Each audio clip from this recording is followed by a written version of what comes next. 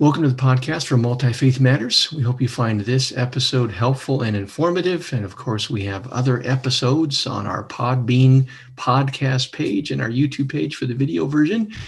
And our website has a host of other resources at multifaithmatters.org, and we encourage you to stop by there.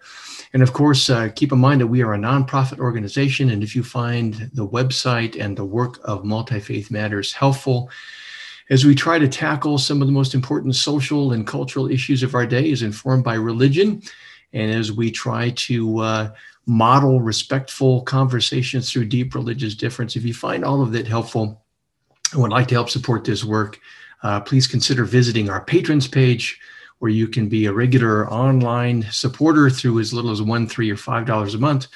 Or, of course, you can make a one-time donation through our website, again, at multifaithmatters.org. Hope you enjoy the following conversation. Thank you for watching and listening.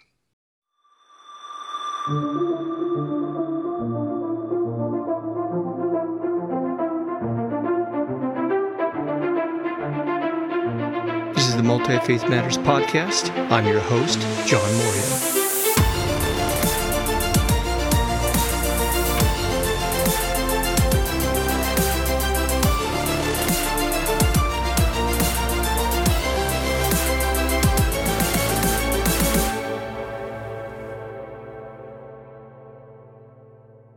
I'm John Moorhead, the host of the Multi-Faith Matters podcast, and I'm privileged today to have a couple of guests that I've interacted with previously. I used to be one of the editors of an electronic journal called Sacred Tribes Journal that started out dealing with new religious movements and then kind of more broadly dealt with religion in general and dealt with various religion and cultural phenomenon. And we did a special issue on dark green religion. I encountered a book by Bron Taylor with that title, and it was fascinating. Around that time, also Avatar had come out, and that science fiction film dealt with a lot of environmental themes and the problems in the West with environmental destruction.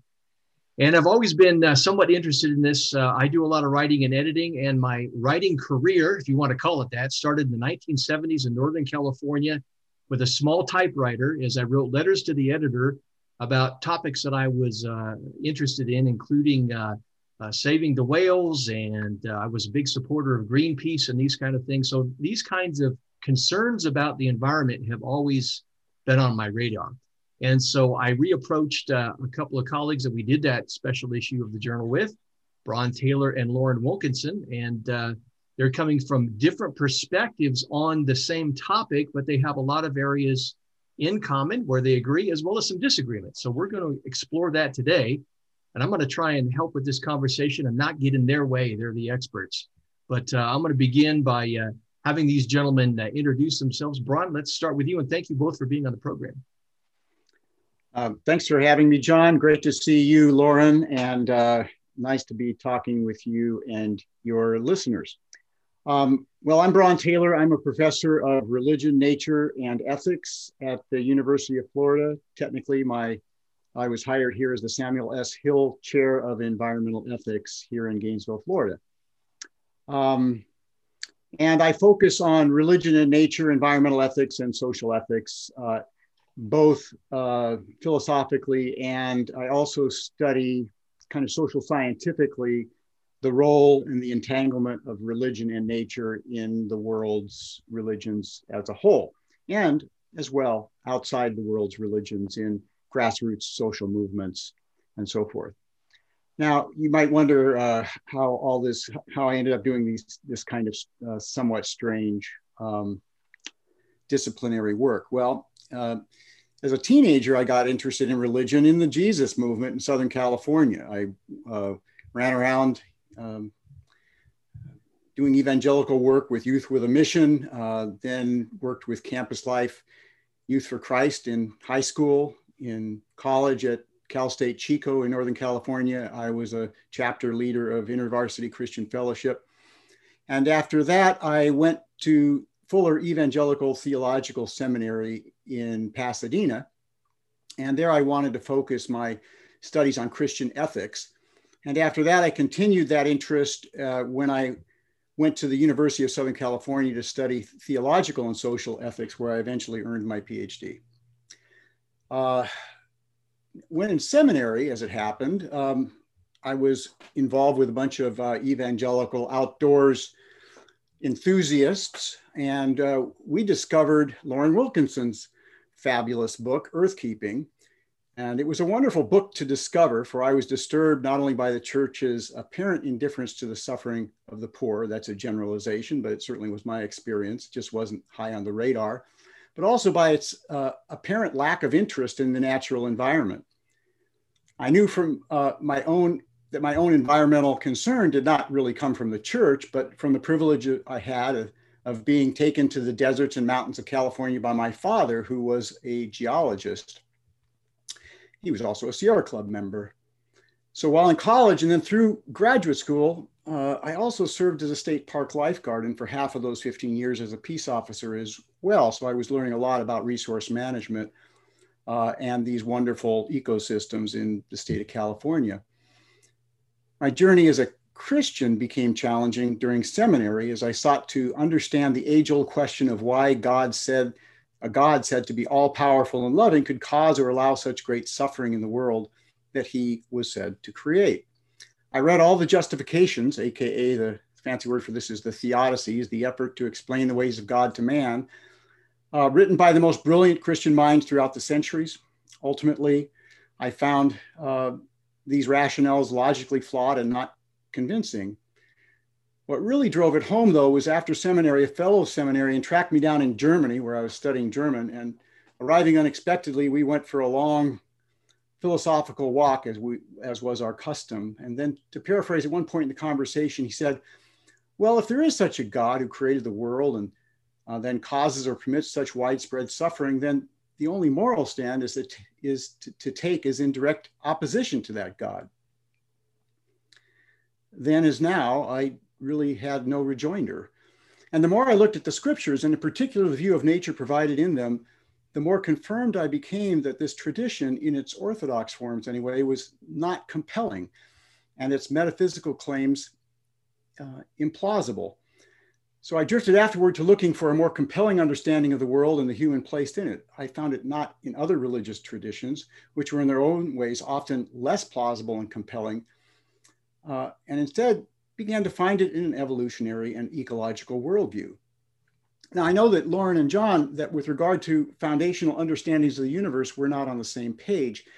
I know, Lauren, that you think that without a foundation in religion and Christianity in particular, that there can be no strong foundation for ethics in general, let alone environmental ethics. Yours is a longstanding position expressed by many that ethics is dependent on religion.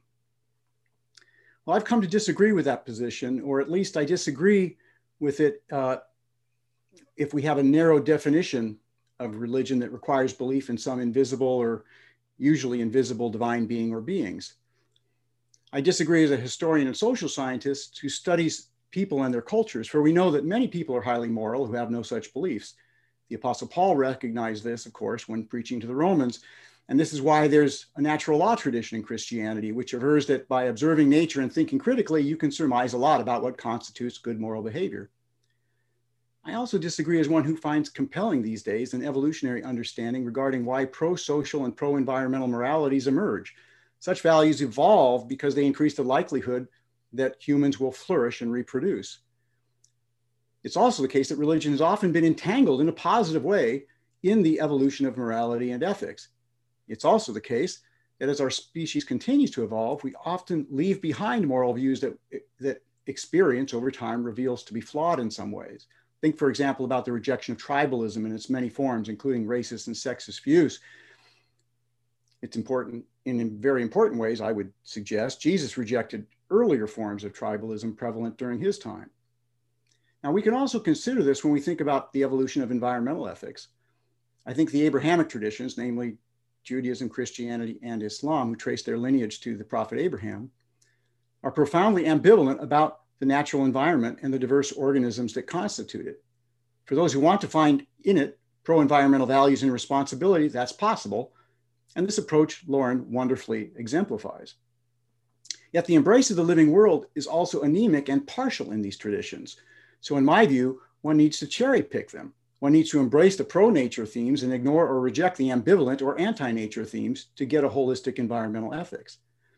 For many evangelicals who have what we might call a high view of Scripture, namely that God was directly involved in its construction and there are no errors in it, at least no morally significant errors in it, this is a bridge too far. As a post-evangelical, it was a bridge too far for me, and so I had to leave the tradition. And indeed, I had to leave Christianity, even though there's a great deal that I prize in it, especially the teachings of Jesus about peacemaking, forgiveness, and social justice. I do wish, however, he had provided a strong and clear message about protecting the natural environment. Had he done so, Christians would presumably be far less ambivalent, if not suspicious, about environmentalism and environmentalists.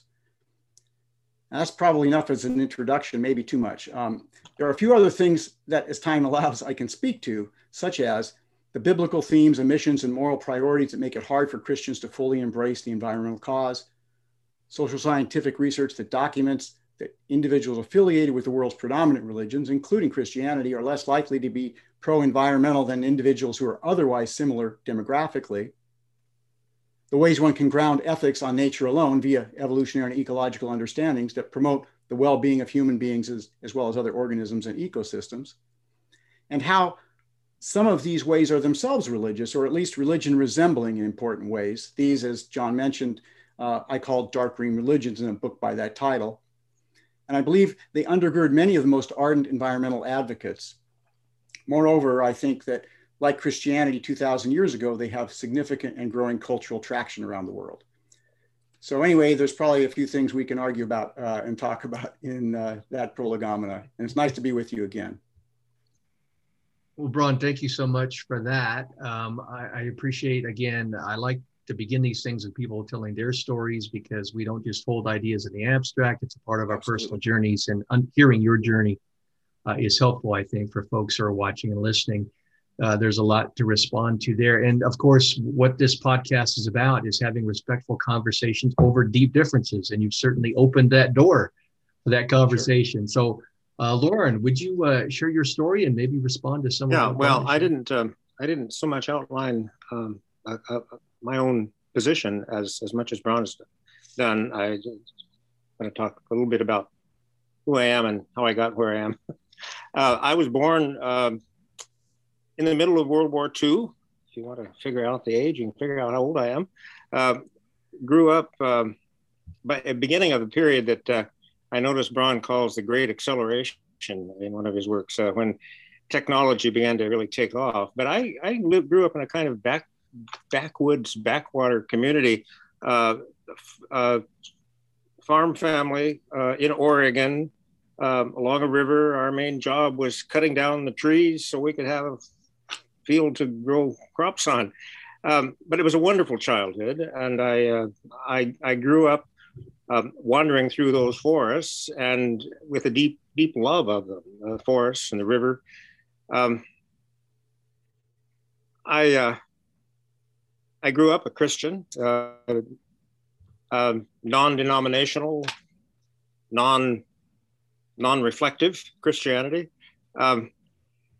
And fortunately, I've never felt much tension between, as I grew into a deeper scientific understanding, never felt much tension between the scientific and the biblical story. I saw them as two complementary ways of dealing with the same gift, the same mystery that we find ourselves in every morning when we wake up. But like, as Braun says, and I certainly agree with him on this, it's on so many things, I found very few resources in my tradition, in my faith, for understanding how the Christian gospel, which I affirmed and experienced was good news for me, was good news for the Douglas fir and the salmon and the trilliums that I experienced when I walked through the woods. And so I grew up, went to college. I like to point out that when people accuse me of being a rabid tree hugger, and I have been arrested for protesting some clear-cut logging here in BC. that the last old growth Douglas firs on our property were sent down to provide money to send me to college. And so I have foot in both worlds in that sense. At college, I went to Wheaton College, which was I think was and still is probably one of the best, most thoughtful Christian liberal arts colleges. Oh yeah, my wife went there, Lauren. Oh really? Okay. Yeah. I began, so did mine. That's why I met her in a Victorian literature class. That's where I began a lifelong process of trying to hold these two stories together, the biblical story and the scientific story.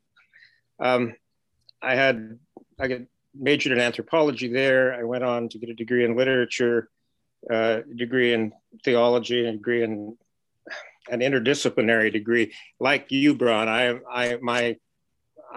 am so interdisciplinary that it's hard to describe what I teach and what I've been spending my life doing. I taught for a while at Seattle Pacific, went for a while to the Oregon Extension, where Dave Willis, whom I think you will know. I know Dave, yeah. Was that seminary with Dave? He was one of the ones he may have been the very one who turned me onto your book, honestly. Okay. Yeah, well, he's still based at the Oregon Extension. But in '81, I came to Regent College, which is a graduate school of Christian studies affiliated with the University of British Columbia here in Canada. I've been professor, now retired, of interdisciplinary studies there, helping a wonderfully diverse group of adult Christians from around the world connect their vocation with their faith.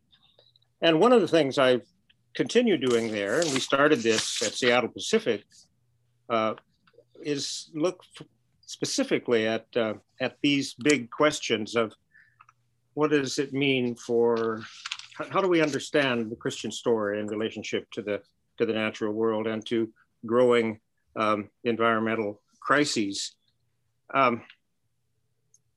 We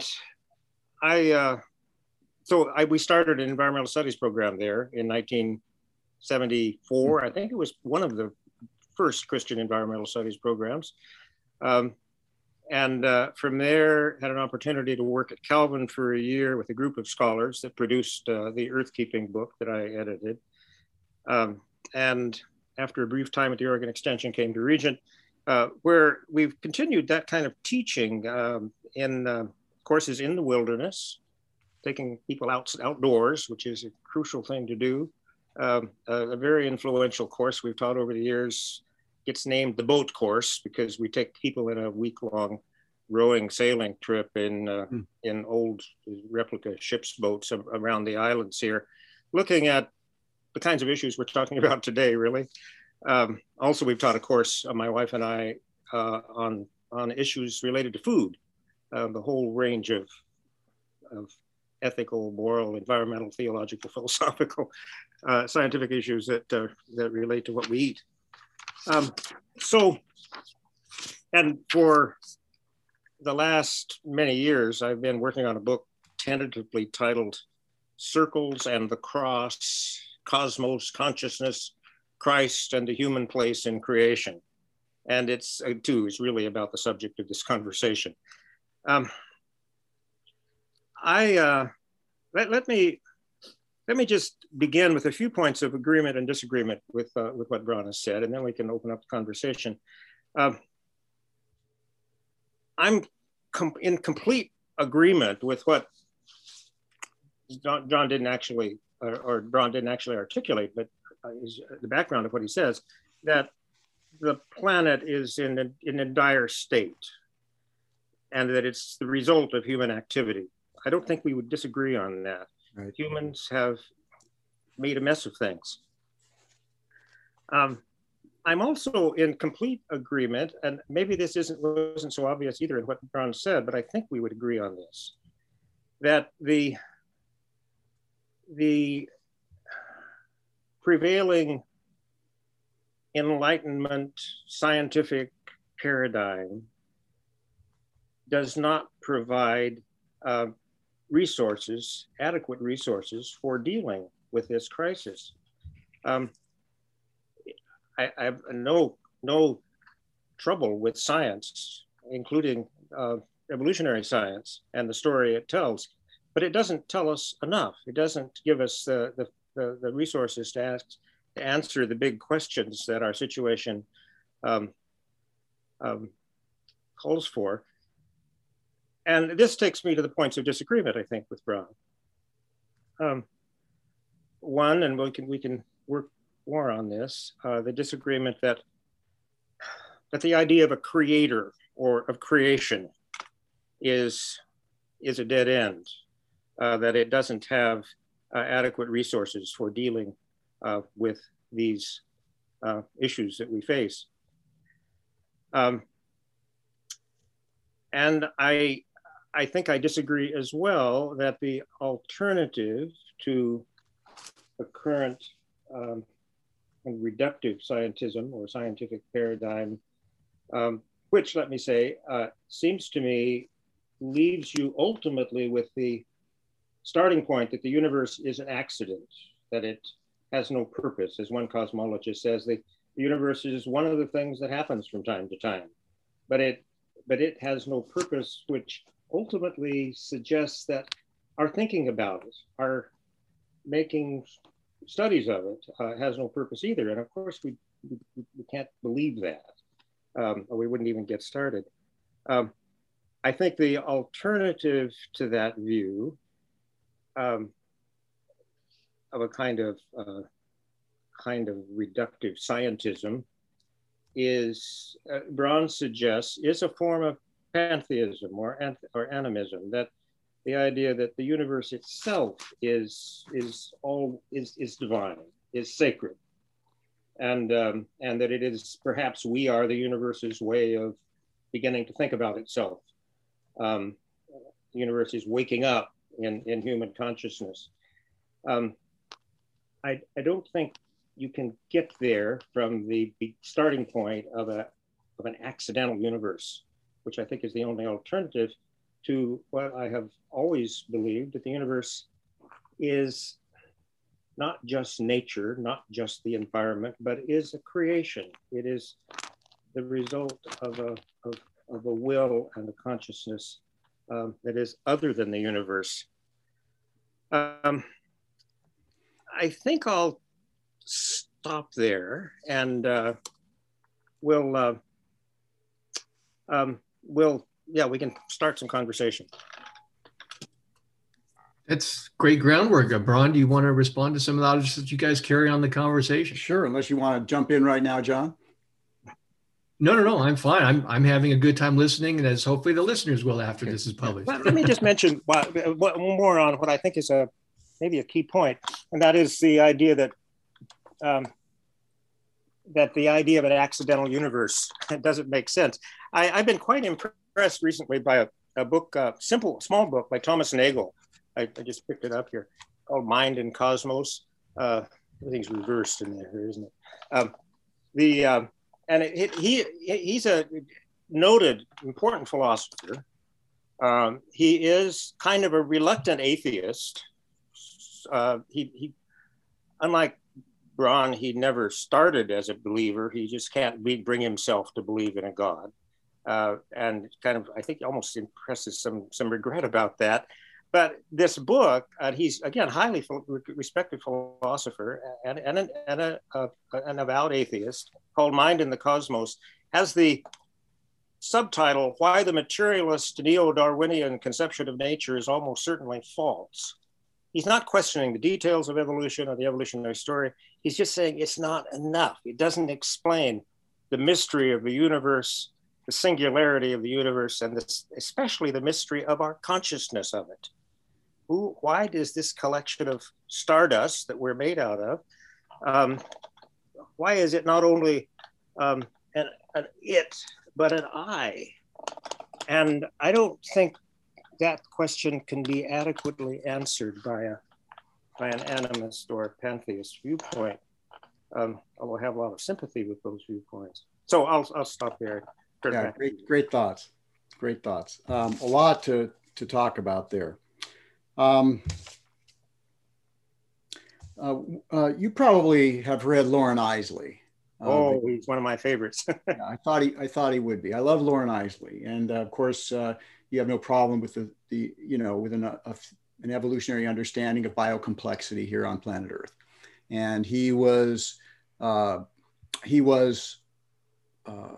naturalist, an anthropologist, and clearly had a deep sense of the sacredness of life, and has written some of the most evocative works about that.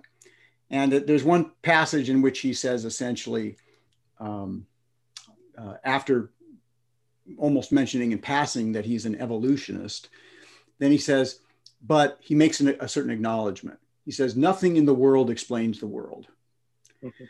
Now, that has some affinity with what you're saying. It's not exactly the same thing.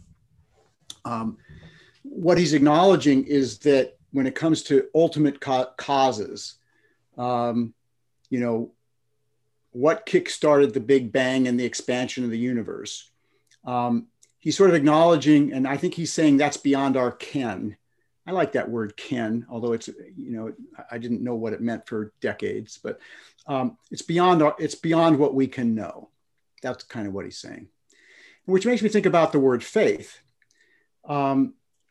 Whether it's you or John or those who have what we call faith in a creator God, there's ultimately, there's a move that is beyond that which is empirically provable. I think you'd acknowledge that, right? I would acknowledge that. People advance evidence. I'll come back to that. Okay, so come back to that. I studied a lot of theology, and maybe I'm just impatient, but there's a lot of speculation that goes on in theology. And I finally got to this point, why are people spending so much time talking about what they can't possibly know? I mean, the flippant way to put it is how many angels can sit on the head of a pin? And of course, that's a silly way to put the point, but it's not a silly point. I think epistemological humility, or humility about how we know and the limits of our knowledge, just leads me to step back and say, this universe is a great mystery in terms of those causes. There's no adequate evidence to explain why there's existence and why there's not existence. And I just fall humbly silent on that question at this point. But part of the question is why? And part of the answer for me is life's too short to spend a lot of time fussing about that which is beyond our puny little human minds. So those who somehow manage to retain faith, I wish I could, but to be honest and authentic, just as a human being trying to figure things out on Earth, I just finally said, Brian, you don't have it. Whether it's that, you didn't get I've had arguments with my evangelical brother about this, maybe I just didn't get the faith gene in or a strong enough version of it, in the final analysis. But I just can't, there's so much that I love on this planet. I just don't find it worthwhile to spend a lot of time trying to figure out something that I think is just, at least in history and in the near term, is beyond us. Now, maybe somebody will devise the experiment that will prove it. I doubt it, and I'm open-minded. And maybe I will have that kind of experience that some religious people talk about that provides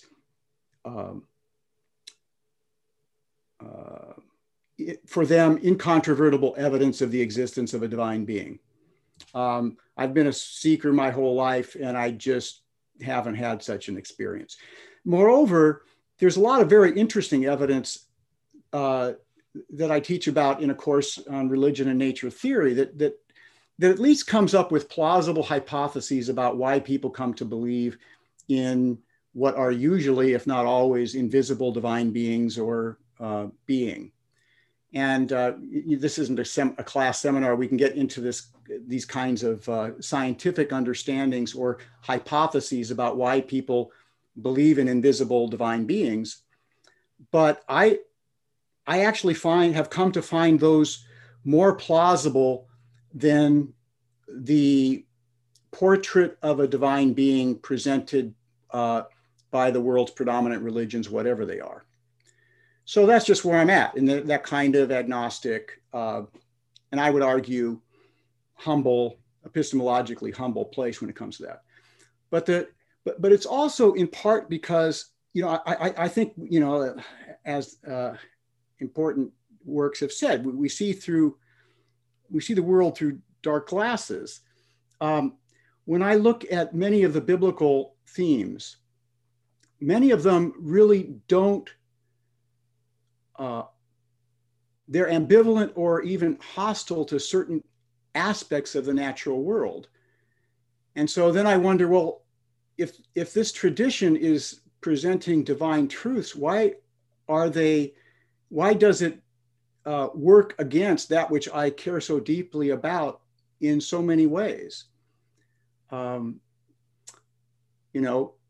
it's understandable in lots of ways, that an agricultural people would develop antipathy toward predators and other organisms that threaten their crops or their pastoral animals. I mean, I understand that. It's understandable from a evolutionary perspective, but it doesn't reflect an ecological worldview where there's value in all of the parts, as Aldo Leopold put it so wisely. So that bothers me, and it just makes me wonder. And then, a lot of people celebrate and good on them if they can pull this off. And initially I found this delightful. You take the Noah story and you say, well, look, first of all, God does the creation. He says it's all good, right? And then look, in the big Noah story, God makes sure that all the animals get on the ark. There's a pro biodiversity argument here. So my initial reaction was good. That's a way to help inspire Christians and Jews and Muslims to embrace environmental values. And then I thought more about it. And I thought, well, wait a second, that's actually an environmental horror story. Because of the wickedness of one species, you destroy countless organisms and ecosystems, and there's nothing in there about the plants. So, there's certainly not a kind of a pro-ecosystem and all that dwell therein in that story. To me, it's an environmental horror story. So that raises the theodicy question. Why would a good God who created this world and loves it do this? Why would a good God do this in a way that destroys all these innocent organisms? That's incomprehensible to me. And just like the story where God wants a father to show his loyalty by killing his son, the father in me, I've got 3 kids, as I think most people, recoils at that. And I think, why would a good God do that? Insist on loyalty. I mean, honestly, it reminds me of Trump, that kind of fetish on loyalty. Is that the character of somebody that I think is worthy of friendship, let alone veneration or worship? And I find myself saying, no, that's not, why would I worship a being who isn't, better than me when I'm having a good day and being a nice guy? That doesn't make sense to me. So I'm being a little flippant, but just to make the point, this is, I would have loved to have been able to stay in that comforting space of the evangelical world. Brian, you're raising so many questions, and our time is running out, and I don't have time to deal with all of them. Of course. So let me just say a few things, and I shouldn't take the time to do this, but when you mentioned Loren Eiseley, I can't, going back to my original point about the mystery of things, I remember a wonderful scene from The Immense Journey. He talks about being in a waste place somewhere in the Badlands where there was nothing living, and seeing a flight of birds fly over. And he realizes they're made out of just the same dead chemicals that are lying around him. but they're alive. And he walks back to the camp later that night. Somebody says, "Did you see anything?" And he said, "I think a miracle." And in another book, the Firmament of Time, he describes the growth of our scientific understanding. There's a chapter called how the world became natural, talking about cosmological and geological evolution, how life became natural, talking about Darwinism, how death became natural, talking about the fact of extinction, how man became natural, looking at human evolution, and then a wonderful final chapter with the title, How Natural is Natural, and recognizing there is a kind of paradoxicality in reducing everything to ultimately to random events. We still, once you've explained everything, you still live in the middle of a miracle. And I think I appreciate very much the way in Dark Green Religion you point out how many are responding to that miracle in surfing or mountaineering experience, or reflecting a kind of longing in a film like Avatar. So I'll move on from that. The question, of course, of proof of the existence of God, well, nothing important can be proven incontrovertibly, and so I follow the I guess the Augustinian and Anselmian position that says, I believe in order to understand. Faith is the basis for knowledge in science as well as in everything else in religion. But perhaps my most important comment is reminded to when the little thing in the corner of my computer popped up, reminding me that tomorrow is Good Friday. We're having this conversation on not only April Fool's Day, which is interesting in itself, but on Maundy Thursday, which is the beginning of the Passion Week. And when you say life is too short to spend your time talking about an invisible God and things that you can't answer, I guess the reason I'm a Christian is that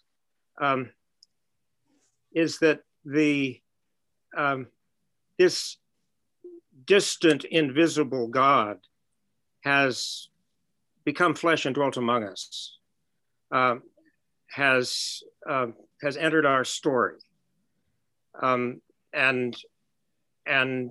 what is clear in the events of Good Friday leading to the resurrection is that the kind of God we thought, and you could easily get this impression from many of the Old Testament texts, this distant, cruel God is a God who suffers, who humbles himself. In fact, I mean, the key biblical text is that the one who was equal with God humbled himself. You argue very, very eloquently for the need for ecological humility.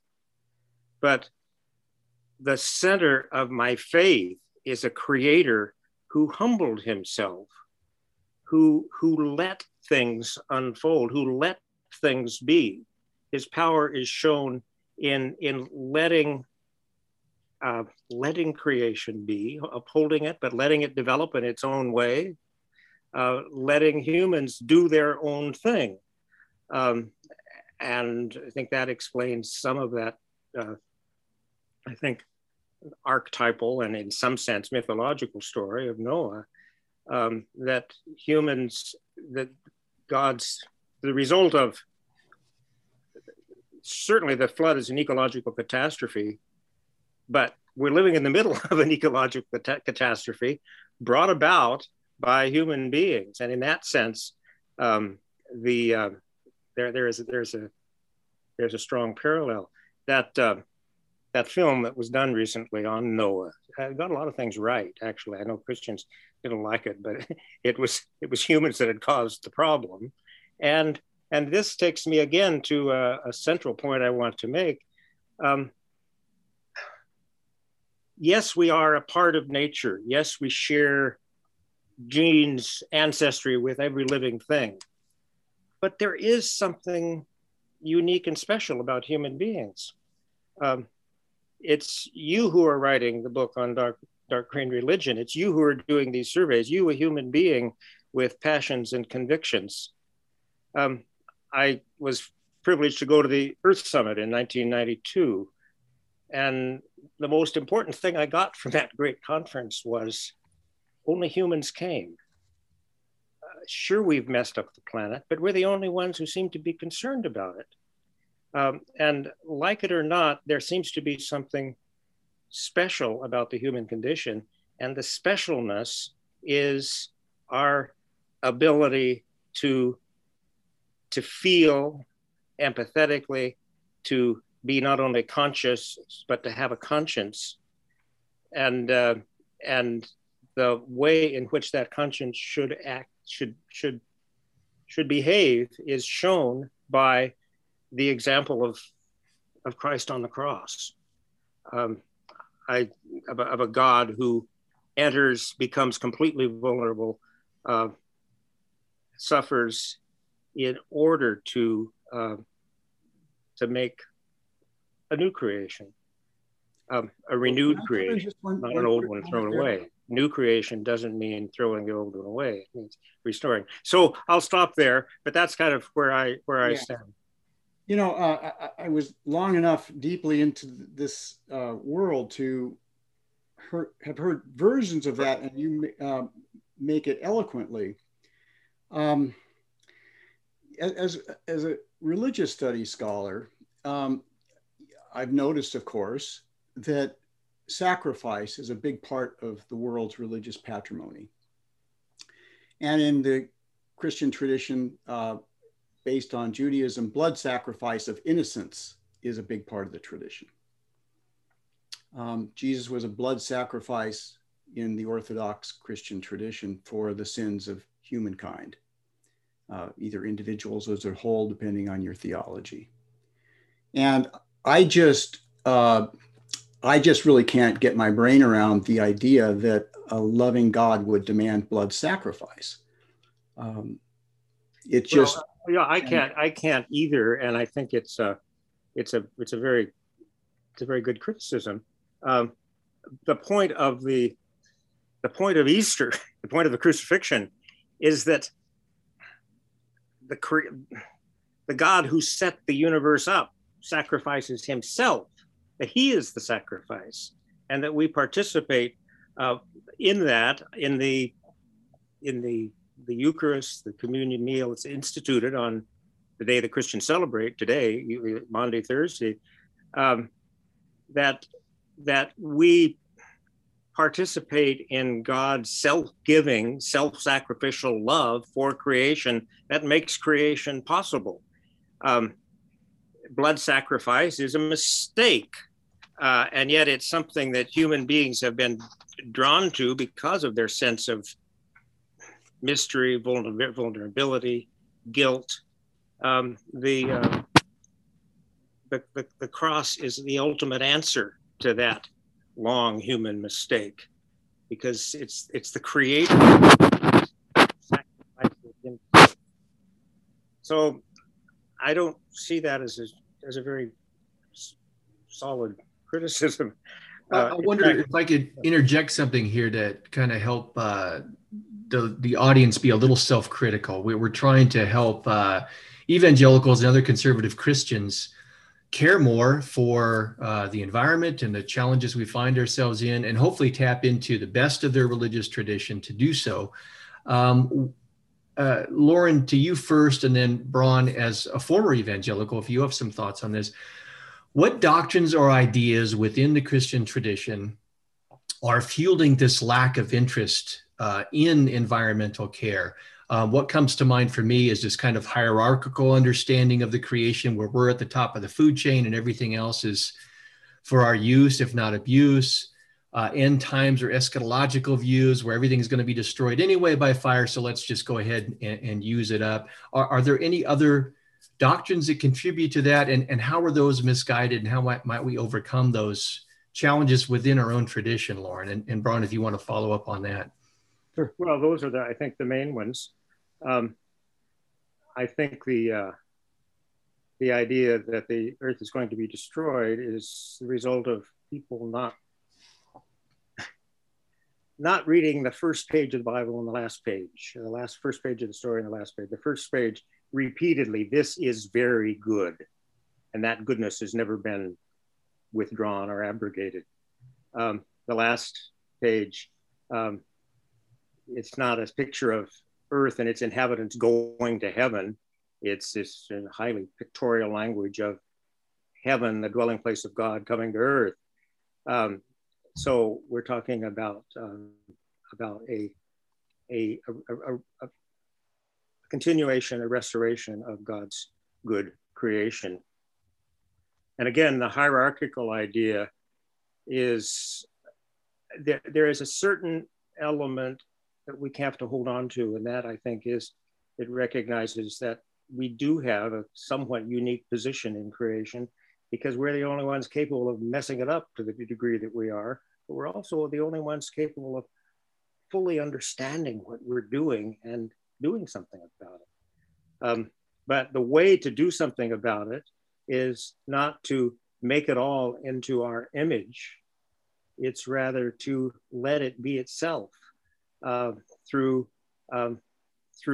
our own actions, which do have a sacrificial character, modeled on the sacrificial character of the Creator.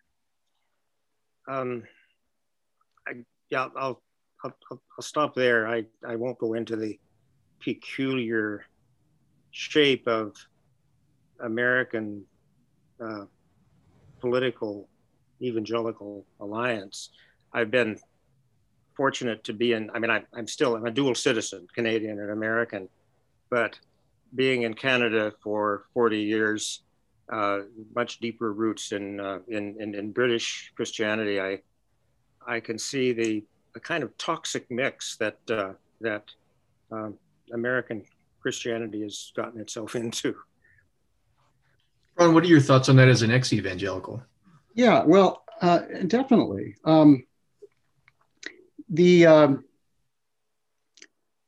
like what Lauren is saying about kind of understanding your tradition as envisioning a future restoration of harmony on this planet. Most of the world's religions involve a kind of a negative view of this world in one way. The mainstreams of the Abrahamic traditions promise divine rescue from this world to go someplace else, just to generalize a little bit. Of course, these traditions are very plural and diverse, but that is a deep misunderstanding. It's the heresy, not the. Well, it's. I think you would agree. It's a very prevalent idea in evangelicalism and conservative. But it is a deep mistake. Yeah. Well, and in the Asian religious traditions, in my judgment, are flawed in a kind of kindred but somewhat different way. That the world is a world of travail and suffering, and to be enlightened or liberated from it, you have to change your consciousness, so there's still this kind of negative view of the world. So to the extent that religion promotes a kind of negative view of this world and envisions some kind of divine rescue from it, that's a problem. And I think the way that you're understanding the tradition, Lauren, is a way forward and out of that. Let me just insert, I didn't mean, I didn't say this clearly enough. It seems to me the fundamental answer, to get back to John's point, to these criticisms is the theological term, but it's the incarnation, that God has entered the good creation, and reaffirms its goodness in Christ. Well, you're a really good example of how you can work this tradition in a pro-environmental way, and part of the challenge in doing this is, when we study religions, we know that they're a bricolage, that people are patching, they assemble bits and pieces of different cultural things, sometimes with unique insights into something new. And when it comes to all the diversity within a religious tradition, that diversity comes from selectively selecting out different parts of the tradition and interpreting them in ways that one prefers or finds more compelling. To put it in another way, it involves some cherry picking because these are broad traditions. You can't pay attention to everything. So I appreciate the fact that a good eco-theologian is creatively cherry picking their tradition in a way that is pro-environmental. I applaud that, and I don't mean to mean that in any way. It's beyond me to say whether your interpretation is the right one, but I like yours. Can I just insert, though, the observation that a good scholar of religion and culture is also cherry picking and taking what seems to fit. And it seems to me that you've done that very well, but you've left some important things out. Well, we're both cherry picking. Yeah, you're right. A good scholar is always trying to guard against what we call confirmation bias, whether it's wishful thinking or the very human tendency to just take note of that which reinforces what you already think. So I at least do my best to try to guard against that kind of, it's a kind of an intellectual practice to always be thinking about what's the contrary evidence to what I'm thinking right now. And that's another form of epistemological humility. But I wanted to come back just for a minute to the notion of idolatry.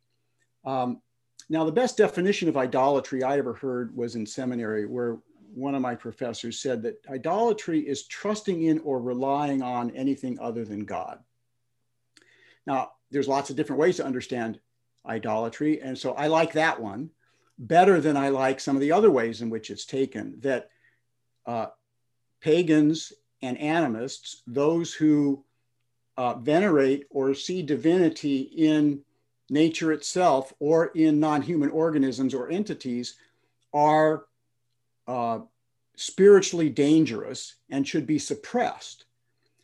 And I think that there is a colonial legacy in the ways in which at least many streams of the Abrahamic traditions have taken, that have suppressed those who have these feelings of and experiences of the sacredness of nature and its denizens, that has been exceptionally harmful and honestly imperialist. And so we have, the example of Christians putting indigenous children into boarding schools so that they can be basically socialized out of their own religious traditions. These kind of horrific human rights, at least in hindsight, we can see these are horrific human rights violations.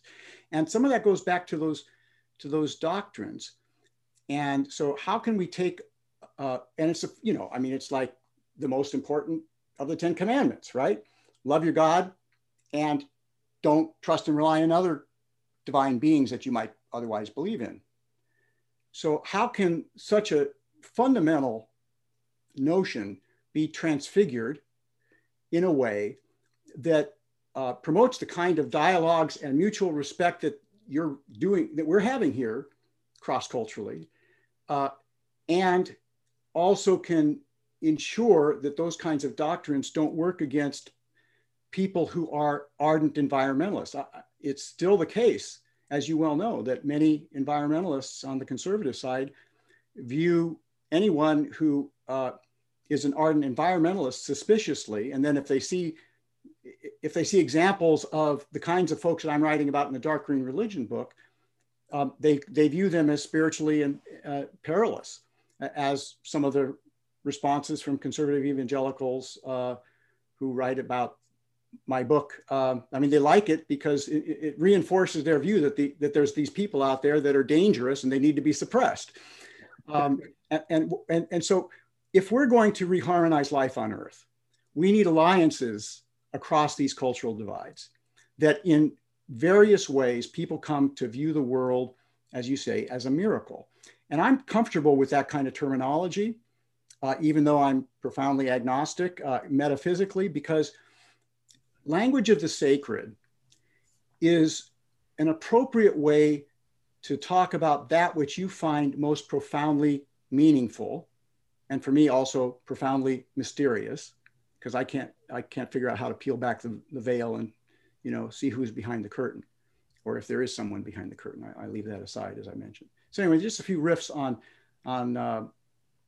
the idolatry thing and how we can come together in common cause to protect a planet that we definitely agree can be understood as sacred and worthy of reverent defense. Yeah, and I agree almost completely with almost everything you say there, certainly with the way in which Christians have tended to suppress or to be suspicious of the intimations of the sacred in the natural world and call that idolatrous. But I would understand that in a way different from you, and you would reject the way I understand it, I think. And that is that well, I go back to scripture here. Paul, and usually Paul preaches in the book of Acts he goes to the Jewish community, but in a few cases he goes to a pagan community. In Acts 14, there's a group at Lystra, I think. They do some healing, and they think it's Zeus and Mercury come down, and so they try to sacrifice to them, and they said, no, you're just ordinary people like you. We come to tell you more about the God whom you already know. He's the one who gives crops in their season, sends the rain, fills your hearts with joy. And I think the thing that Christians, especially these conservative evangelical Christians we're talking about, need to learn is that the dark green religionists you're talking about have paid more attention to one of the revelations of God, the Creator, than they have, and we need to listen seriously. And yet we listen from the perspective of, yes, and I'll tell you more. Mm-hmm. And the more is that this is the God who has come among us in Christ, and seeks the restoration and the healing of the whole creation. But what's the word from the Psalms? The word about the Creator has gone out through the whole creation, through creation. And the people you're writing about, the surfers and the wilderness experience people, I've heard that message a lot clearer than most Christians, and we need to learn from them. I'm my T-shirt here. Galliano Conservancy is an organization. Let's see, where is it? Yeah. Galliano Conservancy. I think it's reversed. It's a environmental organization on the island here, composed, I suppose, of pagan animists. I've been a board member for 30, 40 years. At the same time, I work with Arasha, a wonderful Christian organization, doing a lot the same thing. And they work with groups of every faith to try to heal creation, because that's their understanding of part of the gospel. And that's how I feel as well. Well, I'm glad there are folks like you that are doing that. And I'd be happy to, if the occasion provided, to link arms to defend some old growth Doug fir and their forests. And, these kinds of alliances are exceptionally important. And yet, as someone who's worked at the intersection of, indigenous traditions and the world's religions, I just know how fragile these relationships are, because there's so much pain given these fraught histories between these groups. So one of the things that, in my judgment, Christians with a heart for nature can be doing is, in humility, building bridges to those communities that are still often fighting for their lands and their sovereign rights, and for keeping healthy and resilient ecosystems that they've been allowed to keep by the dominant society. Absolutely. Yeah. Well, gentlemen, we've been going for about an hour now, and I know we could just keep going on and on. I would love to see this. I do work with Multnomah University and their related New Wineskins, and they do a lot of social and cultural issues. I would love to see something like this developed into an online conference where we have additional you folks and additional participants on both sides of this issue and just explore a lot of different issues related to this. But as we close, can you recommend a few resources from each of your positions on this issue that folks might seek out? And I can link to those in the program notes that go with the podcast. Off the top of my head, it's hard, but I'll let you go first, Bron. Okay, well, folks could visit my website, which is just my name, brontaylor.com, BRONTAYLOR.com. It's fairly up to date. I've recently started to put some lectures online. Most recently, there's one on kinship. And I noticed in your writing, Lauren, you talk about kinship. And I think this sense that we are deeply related one with another, including our own species, but also beyond it, is exceptionally important. And this particular lecture is called Kinship Through the Senses, the Arts and the Sciences.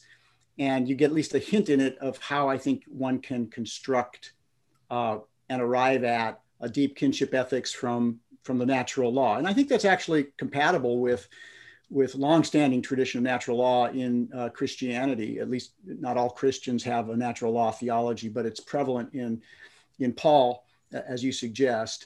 And that natural law position provides a base for alliance, finding common ground, even if in the views of Christians, non-Christians are not going to get the agapic supernatural values. There's so much we can agree on if we approach one another in the world with humility. And so I really appreciate that. So anyway, my website, the Dark Green Religion book is widely available now, and including in German translation and soon in Mandarin. So there's ways in which one can learn more about these kindred social movements that may not be Christian, but that have a sense of the sacredness of the world, perhaps in arriving there in different ways than might a Christian, but sharing to a very significant extent the basic sense that life is a miracle that deserves reverent defense. Yeah, thanks. I don't have a website. I'm beginning to think I need to join the 21st century and do that. I did mention to both of you a film that a colleague of mine who used to work for the BBC did, in which it kind of presents the view that I've been trying to outline here. And I think you can get it through the Regent College website called Making Peace with Creation. It's an hour-long film and pretty well done as a film, even though there's an awful lot of me in it. But it gives a lot of sense of these issues. A couple of books recently, one that is, I think, quite interesting. And I mentioned it to you. The Earthkeeping book that you mentioned, it came out of a Calvin Center study, Center for Christian Scholarship, was published in 1980, and a group of scholars got together and did a kind of 40th anniversary. I hate to call it, it's not a celebration, although it does, say nice things about the book, but it's called Beyond Stewardship. And it's pointing out the weaknesses of the stewardship idea, the stewardship tradition, and drawing on a lot of the things that you're talking about, kinship, ecological justice, the way Christianity's been tied to colonialism and so forth. And I agree with all of those essays. In fact, I wrote an afterword for the book, but that's very good. It's called Beyond Stewardship. I think it's Calvin University Press. There's another book, actually with Earthkeeping in the title, by Steve Bowman Prediger called, I think, An Earthkeeping Ethic, and it uses the virtues tradition from kind of a Christianization of the virtues tradition. And then, I'm looking at a whole shelf of books here. You don't want to get me started. There's an awful lot of books, resources, and coming near the end of the book I've been writing for about 40 years. Well, when you get the book done, you should definitely get a website. So I'm thinking about it. So we can actually, people to it. Let me leave you with one image, which is in the title of the book, the tentative title of the book, which is Circles and the Cross. This is the Celtic cross, an image associated with Celtic Christianity, which in my view is not particularly Celtic, it's just mere Christianity. But what I mean by that title, Circles on the Cross, is what's shown so powerfully in this symbol. And that is that the circle, which implies a lot of things, our connectedness, the totality of creation in general, the linking of things, the interconnectedness of things, is upheld by the cross. The cross is bigger, and the cross is a symbol of what Christians celebrate starting today, and that is the self-giving love of God that is at the heart of the cycles of creation. And so I leave that image with you as a kind of memory that we're doing this on Maundy Thursday. Tomorrow is Good Friday, but also a picture of not the Abrahamic, invisible, distant God, but the God who came among us, who upholds creation, which we can experience in and through Christ. And I apologize for closing with a sermon. You can give a comparable sermon if you want to, Brian. John, can I just also add that, I just by my name, I'm at Twitter, Braun Taylor at Twitter. I welcome people to join me there. And on Facebook, if on Facebook, though, send me a note if any of your listeners want to find me there, because I don't accept every invitation. But on Facebook, because my roots are so deeply in this tradition, I have so many good friends who remain within the evangelical fold that we end up with some pretty interesting conversations that are generally quite civil also. And so if others want to kind of get out of a little bit more out of their comfort zone and their usual intellectual milieu, those would be good places to find me. The other thing I want to recommend the Center for Humans and Nature and the podcast To the Best of Our Knowledge, where a lot of this kind of wrestling with nature and spirituality is ongoing. And I'm going to go, John, I don't know exactly when this is going to air, but if you'll tell me when it airs, shortly before that, I'm going to put up an essay that is at the Center for Humans and Nature site, and I'm going to just put it out there on Twitter again. It's called Evolution and Kinship Ethics, which shows how folks how one can surmise using natural law, basically, which includes, of course, the ecological and evolutionary sciences, a robust social and environmental ethics, or at least get one started, at least get some of the basic stuff. And I think that provides a basis for some pretty interesting cross-cultural conversations. So I really appreciate what you're doing here. It's exceptionally important that we have difficult conversations across all sorts of social divides. And John, you are a unique person willing to take that on, because it takes courage and a lot of hard work. And I really appreciate what you're doing. Yeah, me too. Well, I appreciate both of you coming on, and I'm going to just be transparent here. I didn't know how this conversation was going to go. We had a lot of back and forth. There's just so much information, a lot of areas of agreement and disagreement, but I knew you two had known each other and appreciated each other's work and would come on and model the kinds of conversations that we want to have here. My hope is that evangelicals and other conservative Christians would do their best to be self-critical and listen to what you gentlemen have had to say, seek out some of these resources, have conversations with people across difference on the environment, and be open. We've only got one environment to live in. I don't care if Elon Musk or NASA or anybody else thinks we're going to be able to live on other planets in the near future. I just don't see it. And we got to take care of this planet that we're all living on here. So let's tap into the best of science and the best of our religious traditions and talk across difference to make that happen. So again, I'm really appreciative. I will include links to what you gentlemen have done and have suggested here in the program notes. And I hope we can do it again at a conference or another podcast in the future.